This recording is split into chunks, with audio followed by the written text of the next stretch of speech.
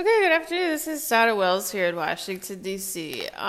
So I want to talk about Madrid and Spain and the military in Spain.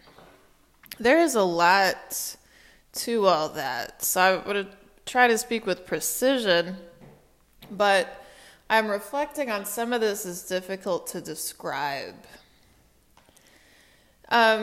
So let me start off with a historical anecdote. This is a true story, and we know this happened because it's documented. It's in the Library of Congress. People wrote memos about it. So the Spanish-American War began when the United States ship Maine was bombed near Cuba. It was the USS Maine. It was bombed, and that was the beginning of the Spanish-American War. American ships sailed. Additionally, at the time, there were Spanish ships near New York Harbor. But American Navy ships sailed to Cuba. What they found there were weird prisons. Really strange, weird prisons and other events that were strange going on in Cuba. So yes, the battleship was bombed, but there were a lot of weird, seemingly criminal things going on in Cuba. And the American Navy sent transmissions to Madrid, and the King of Spain responded. You almost think it had been centuries since an American spoke with the King of Spain. Linguistically, a lot of this is difficult to describe because a lot of reasons, but what he responded is that he would get back to them because it was kind of there were other people in Europe involved. So the Spanish-American War lasted less than a year and Spain surrendered. That is a real story. What stands out to me are these strange happenings in Cuba. Of course, the battleship was bombed, but this conversation between American sailors and Madrid. Essentially, the Americans reported to Madrid descriptions of what was going on in Cuba. Of course, they were guilty, and the government in Madrid told them they'd get back to them. It wasn't too long before Spain surrendered. So let's just put that aside. To describe today Madrid in Spain, just let me just give a list. I believe this is just my opinion, so I'd like some freedom of talking. This is what seems like what's going on.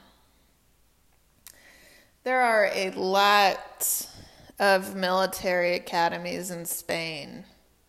There might be as many military academies as towns in Spain. What if every town in Spain has a military academy? What if half the men in Spain are in the military? Just be open to there are a lot, might be saturated. To say there are a lot of them, they're more than the mind might realize. What if half of the men in Spain have been to a military academy? What if they do that instead of college? There's a lot of military academies in Spain. Famously, Franco studied at one of the military academies. Additionally, of course, there are a lot of military academies in Germany. So what seems to be happening is that there are real combined efforts between Germany and Spain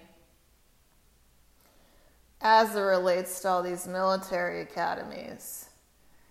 And then it becomes hardware, and then it becomes some kinds of a in tandem effort about foreign policy and military strategy. I'll just pause right there. It becomes hyperbole. Just does it stop there, or what then leaves Europe? What then leaves Europe? So that is one description of Europe today. All these military academies in Spain, German hardware, and it seems like the Germans in Spain really do work together a lot, if only to coordinate the military academies. What all of that leaves Europe.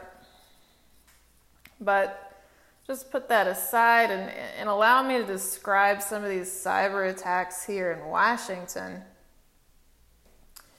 Nanotechnology and surveillance hardware and radio transmissions. So the image is that Army professionals in Spain are in Madrid and they have surveillance hardware. They identify people in Washington, and with cyber attacks and radio transmissions, it's as if they hunt people down. These different words. From Madrid, using surveillance hardware and cyber attacks, they can half fry someone alive in their apartment in Washington. They can talk to them through radio. So the whole time I'll just stop right there, but it seems like a real effort that surveillance hardware is used on people in their apartments in Washington, D.C. And it's Spanish military personnel monitoring people in their apartments as they can, with army-like behavior. They attack people in their apartments in Washington. They seem to be right-wingers. There's also a lot of property damage.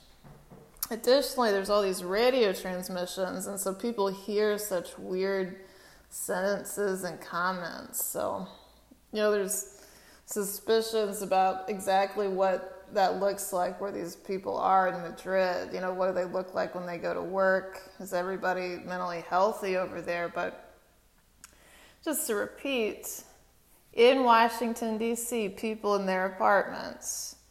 From Madrid, these people use surveillance hardware, and as they can, with cyber attacks and a radio, they really do, as soldiers can remotely, they really attack Americans in their apartments in Washington, D.C.